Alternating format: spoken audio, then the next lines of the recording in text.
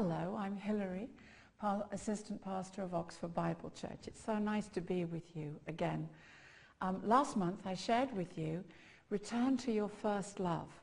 As we looked in Revelation, Jesus told the church at Ephesus, and he tells us too, to remember from where we have fallen, to remember what it was like when we first received him as Savior, and that the time we spent with him. And then he tells them to repent, to turn away from the other things that have distracted them from loving him and giving him first place. And the third thing he says is return. He says, do the works that you did at first. And I remember when I was first born again, I just loved to spend time with the Lord, just enjoying his presence. And he wants us to do that. However, today, I would ask you the question, yes, is Jesus Savior of your life, but is he also Lord of your life? So many Christians have received Jesus as Savior, and yes, they're born again, we're born again, but they have not made him their Lord. We all want to be saved from an eternity separated from God. And we do this by believing that Jesus is the Son of God, that he died on the cross, he paid the price for our sins, that God raised him from the dead, and that he has ascended into heaven. However, the Bible tells us that we are to make him our Lord as well. So I'd say again, is Jesus really Lord of your life? We have a very politically correct climate at the moment. It's a climate in which everyone is his own master. If you employ anyone, you will find actually that it's very difficult to make corrections because people are not really very correctable. And we lose sight of what Lord means. Very few people want to be described as a servant, and definitely I think maybe nobody these days wants to be described as a bondservant, a slave. You know, in the time when the New Testament was written, the Greeks were a hedonistic group of people, and they absolutely abhorred. They thought it was totally repulsive to be subject to anybody else. And it's rather like that today, or becoming like it. And I hate slavery, I absolutely hate it, and I'm sure you do too. But we see Paul and James at the beginning of their letters, they describe themselves as bondservants of the Lord Jesus Christ. And the Greek word that Paul uses is doulos, and it actually literally means servant, and it means one bound to another. And I think it's good for us to have a good understanding of what Lord means, because Jesus wants us to make him Lord of our life. Let's have a look at Romans 10 verse 9. If you confess with your mouth the Lord Jesus and believe in your heart that God raised him from the dead, you will be saved. When you were saved, you believed that Jesus was and is the Son of God. You believed that God raised him from the dead. You believed that he paid the price for your sins. You believed that he died for you and that you've accepted him into your heart. And that's the difference between spiritual life and spiritual death. But let's look carefully. It says, confess with your mouth the Lord Jesus Christ. In other words, we should confess Jesus as our Lord. There's another scripture which says that every knee shall bow and every tongue confess that Jesus Christ is Lord, to the glory of God the Father. It's not enough for us to take him as our Savior. We must have him also as our Lord if we want a fulfilled life. Let me tell you a story. This is a true story, and Patsy Caminetti was one of our teachers at Bible school, and she told us this story. At her school there was a girl called Rhonda Haney, and she wasn't a very popular girl. She wasn't in with the in set, and hardly anybody befriended her or even spoke to her.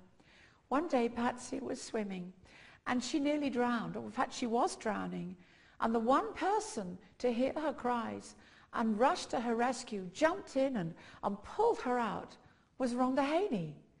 And she said after that, I liked Rhonda Haney, And she said, I thought, yeah, I like Rhonda Haney. Yes, she saved my life. She said, did I have fellowship with her? No, I didn't. Did I keep in contact with her? No, I didn't. And to this day, 30, 40 years later, I don't know where Rhonda Haney is. And you know, some of us treat Jesus like that. We say, oh, Jesus saved us, and that's really very nice, but I don't have fellowship with him, and he isn't Lord of my life. We must acknowledge him as our Lord as well as our Savior.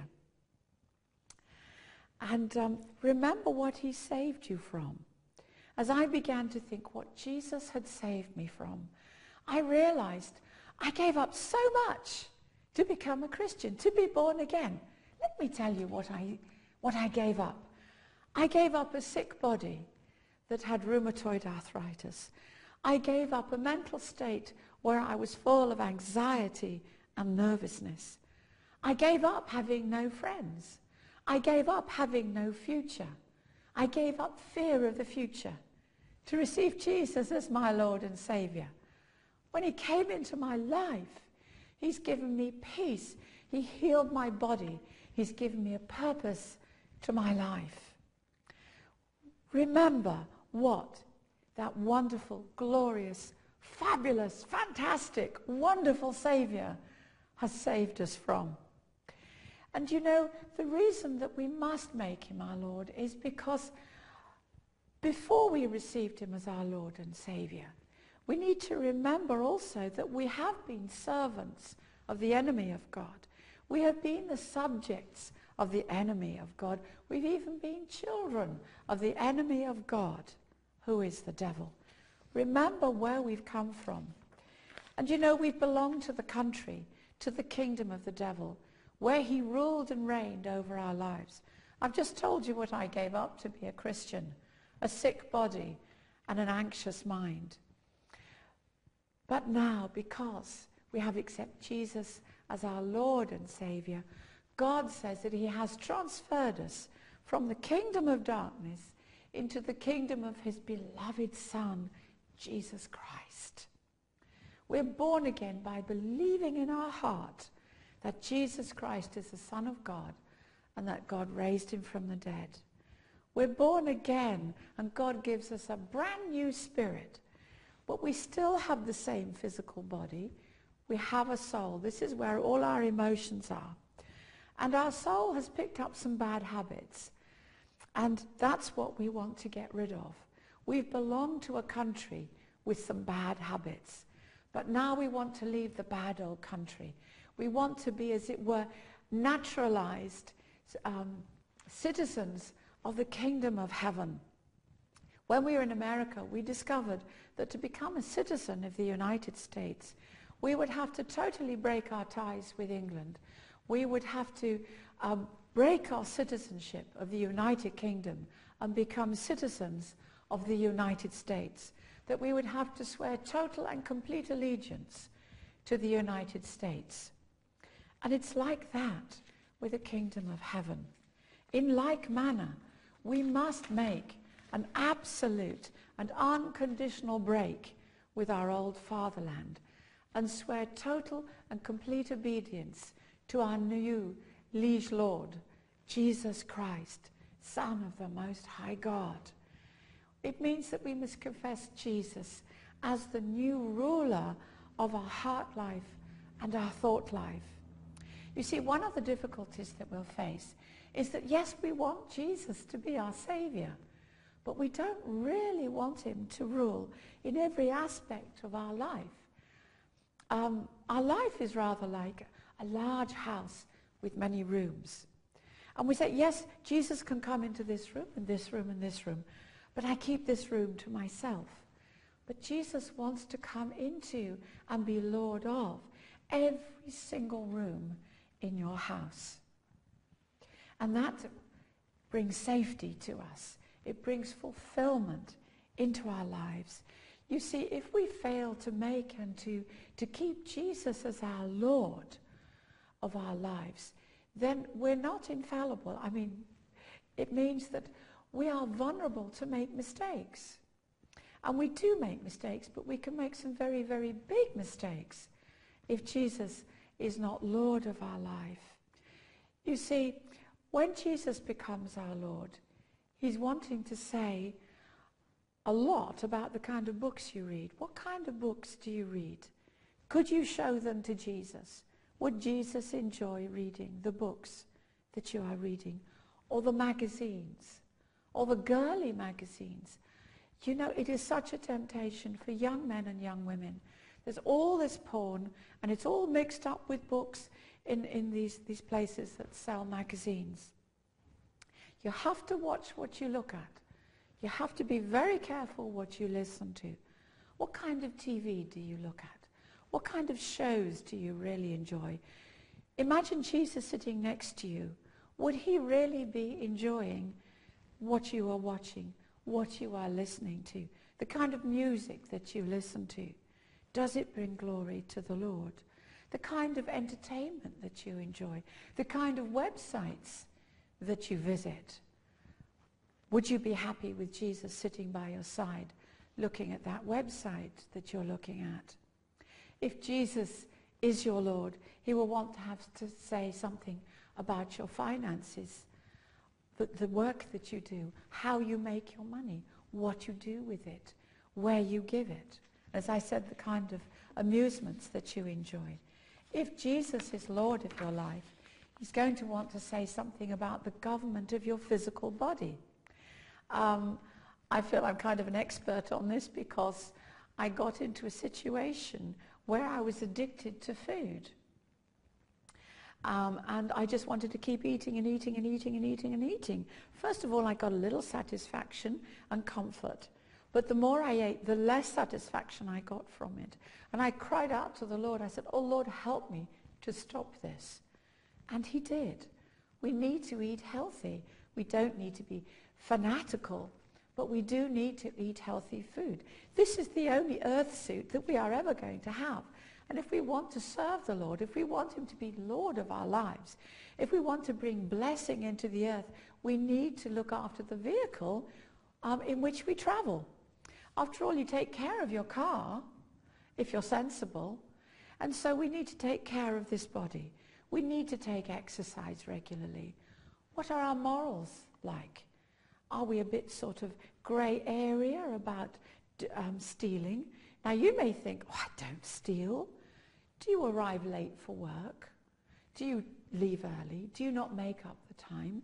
Do you send your mail through at your boss's expense? Do you make phone calls at your boss's expense? And your sexuality. God made Eve for Adam. Not Adam for Adam or Eve for Eve. Adam and Eve. And who are you dating? Please don't think that you can have an innocent cup of coffee and it's not going to progress, because if there's an attraction there in the first place, I do assure you it will grow rather than lessen. And I would say don't dally with an unbeliever. The Bible tells us very clearly we should not be unevenly yoked with unbelievers. That means don't marry unbelievers. And if Jesus is your Lord, Lord of your life, he's going to want to have something to say about your marriage, how you bring up your children. Some people have returned to, there's a gentleman called Dr. Spock many years ago when my niece was young, and we heard about Dr. Spock, Dr. Spock, Dr. Spock. But you know, I never heard anyone say, the Word of God says, the Word of God says. We need to bring our children up according to the Word of God. What kind of home do you make? Is your home full of strife? Or is it filled with the peace of God? Is it a place where unbelievers could come and say, I want what you have? And where you live, you know, where you live is very, very important. The church that you go to is very important. You really need to know from God where you should live and where you should go to church. Let me give you a biblical illustration.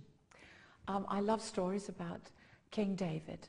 He was a man after God's own heart. He made lots of mistakes, but he was a man after God's own heart. And in 2 Samuel chapter 11, starting at verse 1, Here we see the story of David and Bathsheba. I'm sure many of you know it. Now it says that David sent all his men off and all his leaders off to fight against the Amorites. But it says something very important here. But David tarried still at Jerusalem. He tarried and he dallied. And his dalliance actually brought death and misery. That was the end of that dallying. Because David was living in the wrong place at the wrong time. And he was walking on the roof of his palace and he saw Bathsheba. Now let's say, I'm sure this was an accident. If he had been godly, as it were, he would have closed his eyes. He would have rejected the sight of this absolutely gorgeous woman and gone back into his palace and filled his heart and his mind with the Psalms or worshipped the Lord. But he didn't. There he was staring at this beautiful woman, Bathsheba. And so he sent his men over to bring Bathsheba, and she couldn't even say no to the king. And they had sex, and she became pregnant. And then she sent word to him, and he tried to get Uriah, her husband, to go and sleep with her by various underhand means. But her husband was so loyal to David, he wouldn't shift from David's palace. And so in the end, he sent him back to the front line with a note to the general saying, see to it, that he's in the front line and the rest of you draw back. And the man was killed.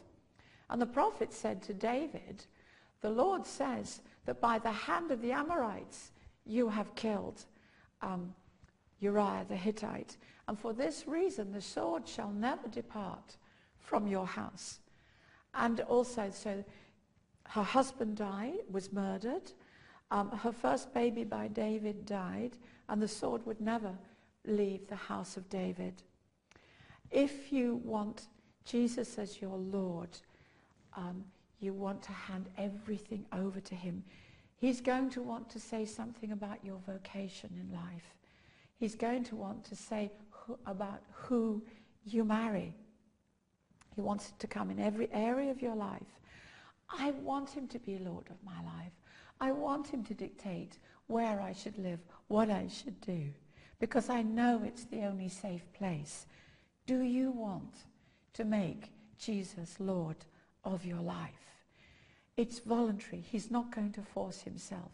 We have to make him Lord of our life.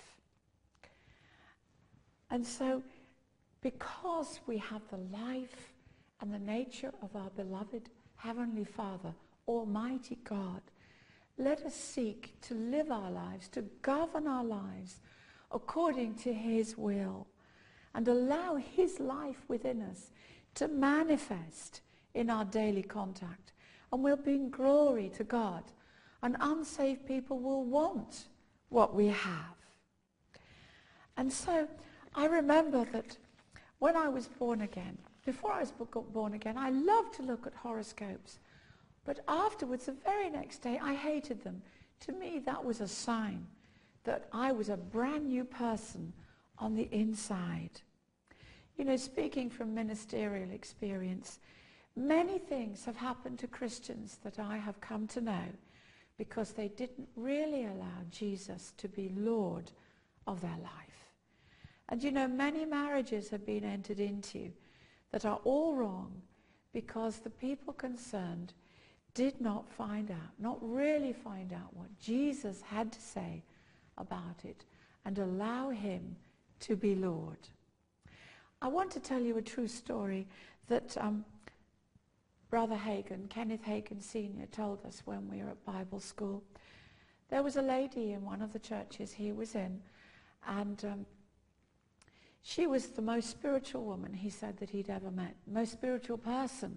He said she was a precious woman of God, that she knew how to pray, that she knew how to get hold, of it were, of God.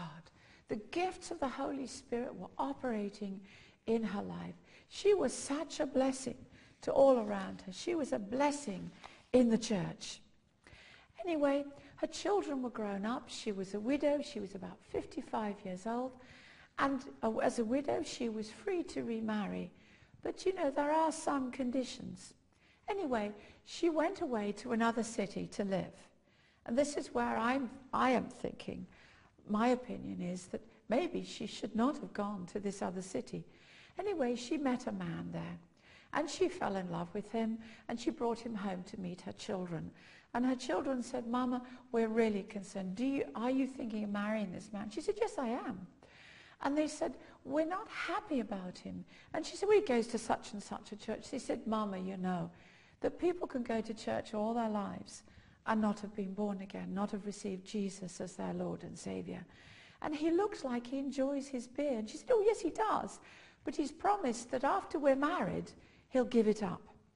Let me tell you, if that dear man or that dear woman will not give up that habit before they marry you, I can absolutely assure you they will not give it up afterwards.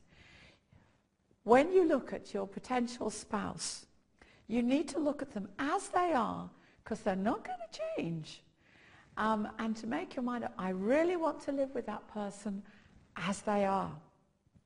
And so she had, and as I said, the Word of God says not to marry unbelievers, and her daughters told her this. And she said, "Oh, I'm going to pray and seek God, and I'll put out a fleece." Well, her fleece told her to go ahead and marry him. After 3 months, he was coming home from work. He'd stopped at one place after another, and he was pretty well lit up by the time he got home. I think she probably said to him, "Why are you late?" He took great exception to that. He punched her in the face, knocked her to the floor, beat her face up nearly to a pulp. He practically tore half her clothes off, and she managed to escape with her life, and she had to run across town and find refuge with another daughter of hers. And she lay in bed absolutely beaten up for 10 days. When she came to see Brother Hagin, she said, "Oh, why did God put this on me?" And he said, "Dear sister, you know that God didn't put this on you. You wanted to marry that man, and now you have him, and you need all of God's grace to live with him." But the good thing is that he did get born again, but her life was cut short through years and years of anxiety and worry and trouble. And this precious woman of God made a terrible mistake of her life because she ceased to continue to make Jesus Lord of her life. We get into trouble in our homes when we don't make and keep Jesus as Lord of our lives. You may say, "How do I keep Jesus as Lord of my life?" You see, Jesus is the living Word, and God has given us his written Word to reveal the living Word, Jesus. We must put the Word of God first place in our life. When we put the Word of God first place in our lives, we are putting Jesus first place. I want to turn to John chapter 14, and it's verses 15, 21, and 23. Jesus said, and he says to us, "If you love me, you will keep my commandments." Verse 21, Jesus says, "He who has my commandments and keeps them, it is he who loves me. And he who loves me will be loved by my Father, and I will love him and manifest myself to him." Verse 23, "If anyone loves me, he will obey my word, and my Father will love him, and he will come to him, and we will make our home with him. He who does not love me does not keep my word, and the word which you hear is not mine, but the Father's who sent me." And Proverbs 3, verses 1 and 2, "My son, do not forget my teaching, but keep my commandments in your heart. Guard them in your heart. Keep meditating on my commandments, because they will prolong your life many years and bring you prosperity." Let the Word of God govern your life. When someone does something terrible to you, the Word of God says, forgive them, so that your Father in heaven may forgive you. Let the Word of God be living and active in your life. Jesus says, pray for your enemy, love your enemy, bless them that curse you, do good to them that hate you, Pray for them who despitefully use you and persecute you, so that you may be sons of your Father who is in heaven. Let the word of God dominate over you. 2 Timothy 2:15 says, study to show yourself approved unto God, a workman that needeth not be ashamed, rightly dividing the word of truth. So instead of looking at the TV, let's look at the word of God. And the word Lord means owner, master, the one who has absolute dominion, supreme authority, unlimited power arising from ownership. And this includes total submission on our part to God's will, not to slavish fear, but to joyfully and willingly obeying him. I just wanted, as a prayer, this is a song, but I want to pray with you. Oh, my God and King, to you alone I come. You are the face I will see for all eternity. You are my dream come true, just to be with you. How I would see brand new, O Lord, with eyes that are only for you. My God and King, through the storm I'll sing, covered by your wings. This song of love I sing. You are my dream come true, just to be with you. I see brand new, O Lord, with eyes only for you. I have eyes only for you, Lord. The one thing I desire in my life is to have eyes only for you. He is the King of Kings and the Lord of Lords. Is he Lord of your life?